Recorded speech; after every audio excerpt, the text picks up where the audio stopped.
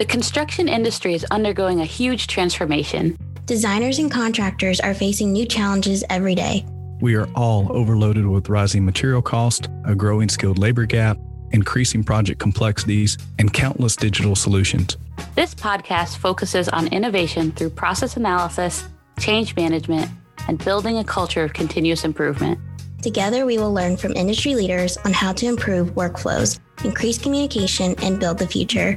Thank you for tuning in. Now let's jump into this week's episode. Hello, everyone. It's Amanda Harbson coming to you from the NECA Innovation Overload podcast studio, and I'm joined by Tahir Ali and today's special guest, Jeff Restine, who is the Vice President and CFO of Fuller Electric. Jeff, we're so excited to have you on and talk to you today. To start off, tell us about your background and how you got into this industry. Yes, and thank you for having me. I'm fifth generation electrician, came up through the apprenticeship with the IBEW, and I'm fourth generation contractor. So went through the apprenticeship, became a journeyman, became a foreman, ran work, came into the office, did some project management and learned estimating. And then about 4 years ago, when my mom decided she was ready to retire, switched over to the financial side and started training to take over for the CFO position. And first one in my family that has done both sides, which is kind of neat. So pretty proud of that. That's so awesome, Jeff. And I think you are a testament to this idea that you can be a continual learner, right? You've learned both sides of the business. So let's kind of parlay from learning into the next application piece of it, right? This whole innovation idea. And it's such a buzzword, such a term that everyone a little bit overuses these days, right? And so we're overloaded by the actual word of innovation. But what does it mean to you? What is innovation and how does it manifest itself at Fuller Electric? Yeah, I mean, to me, innovation is, staying on the forefront of our industry for sure, and staying up on the training and the communication part of it. That's one of the things that I did fairly early on when I came into the office was introducing technology into our company, internally. That was a huge step, going from paper and pen and some email, but introducing, tablets and computers, laptops out in the field and transitioning to that stuff has been a big overhauling, but it's paid huge dividends, definitely. So that's a big part of it, making sure that you stay up with the continuing education and taking advantage of the things that are out there for us to stay on top of, looking at the industry, chasing different verticals, different revenue streams that we can go after that maybe the bulk of the industry isn't necessarily looking at yet. So you mentioned how you brought in tech into the office. You went from paper and pen, and now you're onto some online or digital forms, right? What did that look like for you in the office? There's some people who are usually gung-ho about it. They're like, let's do it. And there's other people who are like, you're changing my world right now. So how did you approach that? Yeah, and for us, we definitely experienced some of that. My grandparents set up the company and laid a great foundation for us, and my parents did a great job continuing that and holding it together. But we definitely saw it as a need in our company to advance and be able to continue to grow. But with electricians, you have a broad range of age and demographic. People are used to different things. So what we tried to do is target a few individuals that we could kind of set up some pilot programs with, test different applications, different devices, what was going to work best, maybe identify an electrician that was tech savvy already and willing to walk through some of the hurdles and tough spots, with a positive attitude rather than, just throwing it out there to everybody and having a big mess to deal with. Jeff, you bring up a really good point in that positive attitude piece. And I know, you and I have had conversations before about the different generations in the workforce and how to keep everyone motivated and also how technology can allow you to drive some of that specialty enthusiasm. So talk to us a little bit about, let's take a step back and talk a little bit about culture. So how do you at Fuller, how do you motivate all of your different workers and make sure that they're kind of engaged in the same way that you kind of grew up in the industry and got engaged? Definitely identifying the different personalities and understanding what could motivate each individual helps. We've had struggles with different people at different times, and just making sure that in the office, before we push something out, that we do our homework and really try and set everybody up for success. Part of our culture is that we want clear communication and employee and customer focus, to where we can all really have that community feel where we're pulling together as a team. And so I think that's a huge part of it is identifying what's going to work for them. And for communication, I think communication has changed a lot, especially in the past year. For you, have you had any innovations with how you communicate? Do you do like phones? Do you do email? Do you do Teams, Slack? How do you communicate? Yeah, especially with the pandemic that we just are coming out of, the online, the Zoom meetings, Teams, do that once a week with our people that are working remote. Emails, of course, and phone calls, they almost seem to be a thing in the past because everybody wants the instant gratification, and the video conferencing has been great for us. We even have a consultant that lives in Alaska that we do some work with on some of our transfer switch maintenance program within the hospitals. And the guys now in the field will do a video conference with him, and, he can, diagnose different things and walk them through a certain part or piece that needs to be adjusted or updated. And, that's been a great way to utilize a resource that's not right here with us, but take advantage of it and continue to move forward and help train our guys. So that's been a nice piece. That's a really good point. Everyone's talking about things going back to normal and how we're going to end up back, with the lives we had before. Do you think that's how it's going to be? Or are there pieces that you've learned or that have allowed for a change that you maybe do want to keep as we move forward? Oh, yeah, I definitely think it will be a blend of both. There's some things that we want to get back to, the collaboration and the teamwork that you get with being in person in the office is definitely beneficial, but the option to have somebody on a meeting or at an event virtually because they aren't able to be in the office, and still have their input that's a good example of blending both worlds. You don't miss out on somebody because they're not available to be in person. Yeah, I definitely have to agree. I like the blend of both. Mm-hmm. I mean, it's only like a little over a year ago where we were still like just doing a conference line without any video. Yeah. And now it's so nice to actually have the video aspect. But in terms of, alternative energies, that's a huge topic that keeps coming. It's been a topic for a while, but it's gotten a surge recently with solar, EV, wind. For your company, have you seen an increase of this work? And if so, how has it been impactful? Yes, definitely. We see, we do some solar work on jobs that we've been awarded. Happy to take care of that. But the electric vehicle charging stations are definitely a spot that we're targeting. More and more, we're getting invites. We're all certified with the state and the federal government, EVITP certified, and we're chasing that work as we speak. Just landed, I think, 6 sites with one of our healthcare providers that they're going to be putting in quite a few charging stations. And we've done some work with SDG&E, our local utility here in town, and set up a training facility for their workers, with different voltages and different types of charging stations so that they're up to speed on what's going to be required on their end on the utility side as some of this infrastructure stuff starts to come to life. So it's pretty exciting. Well, that's actually a question I have for you is, with the directive of 500,000 charging stations compared to the 50,000 we have now, what's your view or opinion on the infrastructure?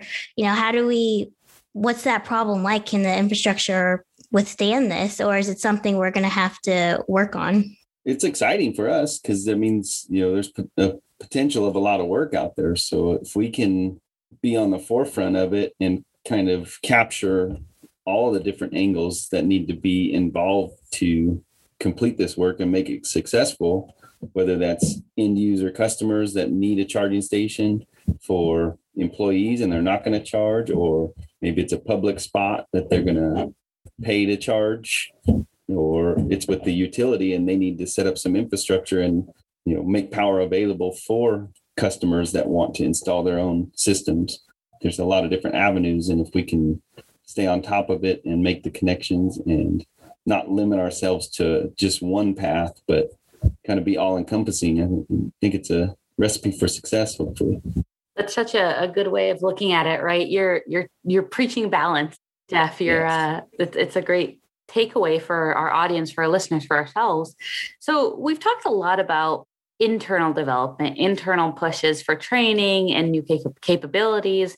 How do you get this information externally? How do you, what are you guys working on, or what are the ways that you've found success or continue to strive around things like bringing around the message of what Fuller Electric is capable of, or getting in front of customers so that they know what makes your company special? Yeah, and I think that goes right along the lines of the innovation stuff that we're talking about. We just completed a set of videos that we had professionally done, and getting ready to release some of those on our website and share those with all our customers and contacts to just try and stay relevant and really show what we're capable of and how we want to connect to our community that we work in. I think it's very important and something you can't let go these days, that you need to be out there and kind of live outside your comfort zone by doing something that's not in the day-to-day operations, but really push to stay involved and have a presence. For these innovative ideas, how do they come to you? Is it just the executive level? Do you have champions within your teams that come to you with these ideas? How do you actually disseminate them? Yeah, I mean, I'll take good ideas from anybody, any resource that we can. NECA offers a ton that we're always happy to look into. Our local chapter has provided some opportunities. David with Tradesman Media approached us on these videos, and I jumped at the chance as soon as it came up, trying to get ahead of the curve again and stay relevant and outside the comfort zone and keep pushing into a new space. Social media, those kind of things that we have to stay up on. I hired a office assistant, but she has a background in marketing. That's something that 2-3 years ago I never would have had as part of a prerequisite that I was looking for. We're an electrical contracting firm and we do hard bid jobs and we have certain customers, but to target a marketing person is a little outside the box in my mind, but it's paying off.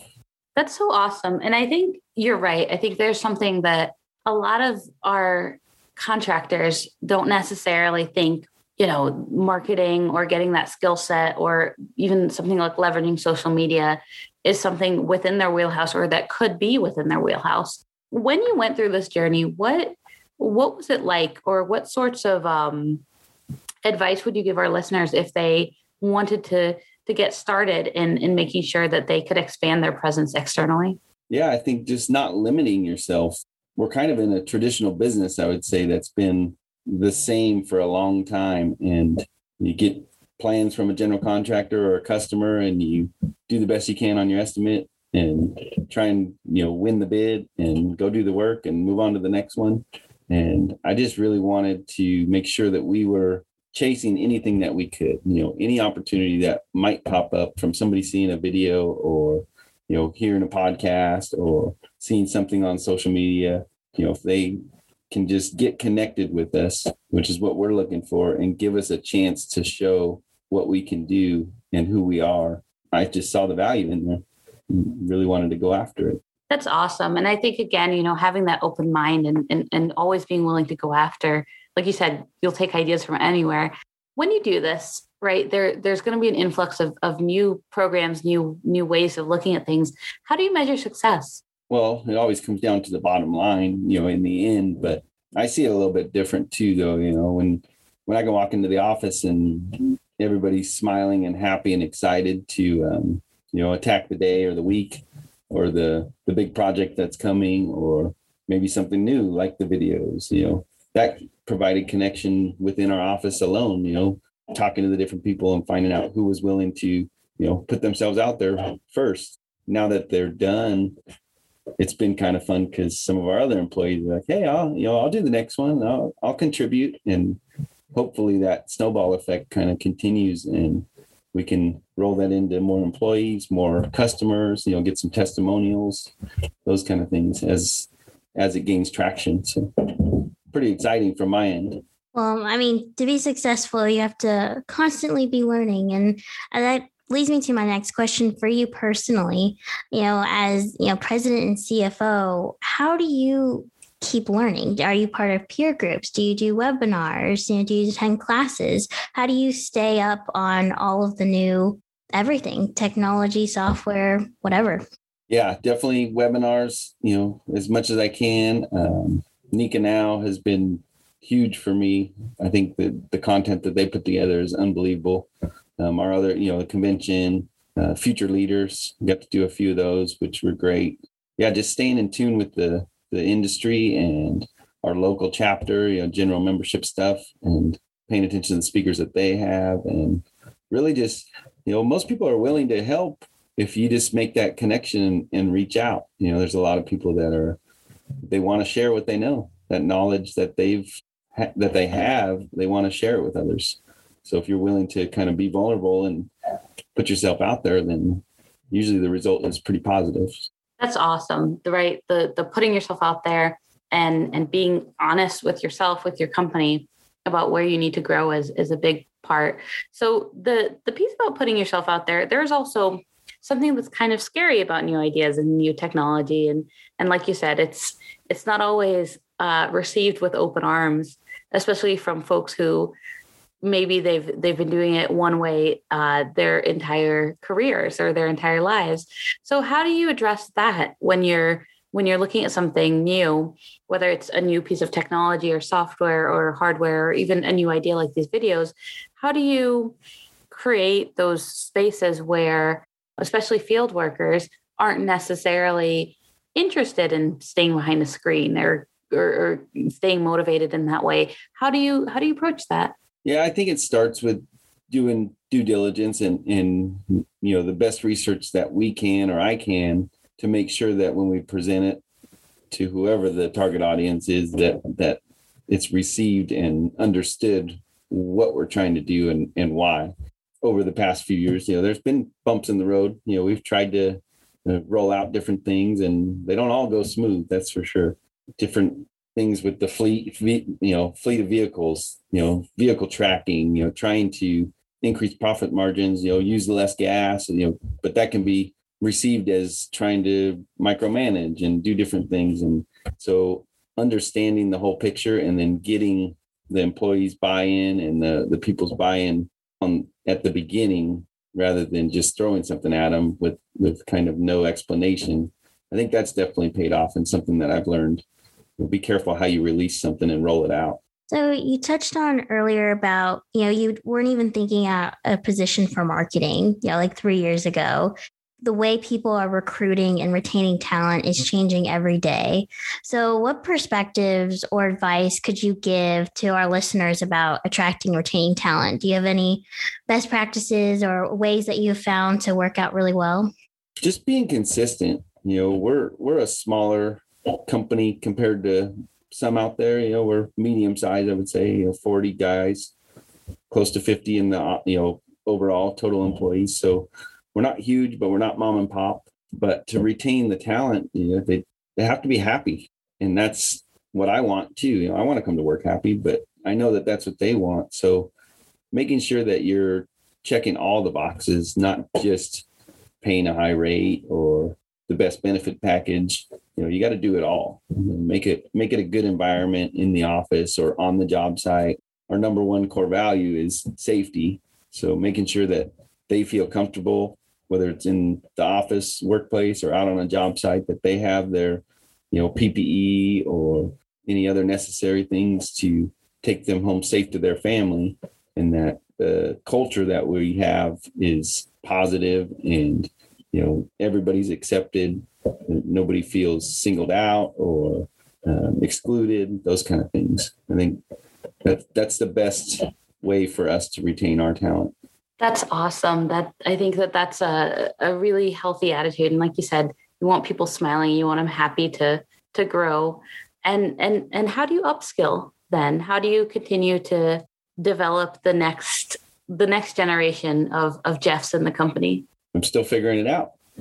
Working on it, definitely trying to look ahead, put together, some focus groups and teams, within our office that can look ahead or capable of that. And, where are we trying to go? What, how big do we want to scale, and at what point? Staying ahead of the curve, providing offices or space for the right amount of people that we're going to try and move up to, those kind of things. We built out our office. We did an expansion April of last year, added 3 new offices and a conference room, updated the conference room and those kind of things. So just trying to continue growing, but at a safe level and not too fast. It's the little things that matter. Mm-hmm. And, this is one of my favorite questions. So in terms of Fuller Electric, what makes you different? What are you proud of about your company? I think we kind of hit on it. Our retained talent and lack of turnover. We're a union contractor, IBEW electricians, so they're welcome to come and go as they see fit. And I would say in town we have some of the best retained talent out there. Guys that have been with us since the early 90s and all the way up through. We turn out more journeymen that started with us as an apprentice than any other shop here. So that's definitely positive.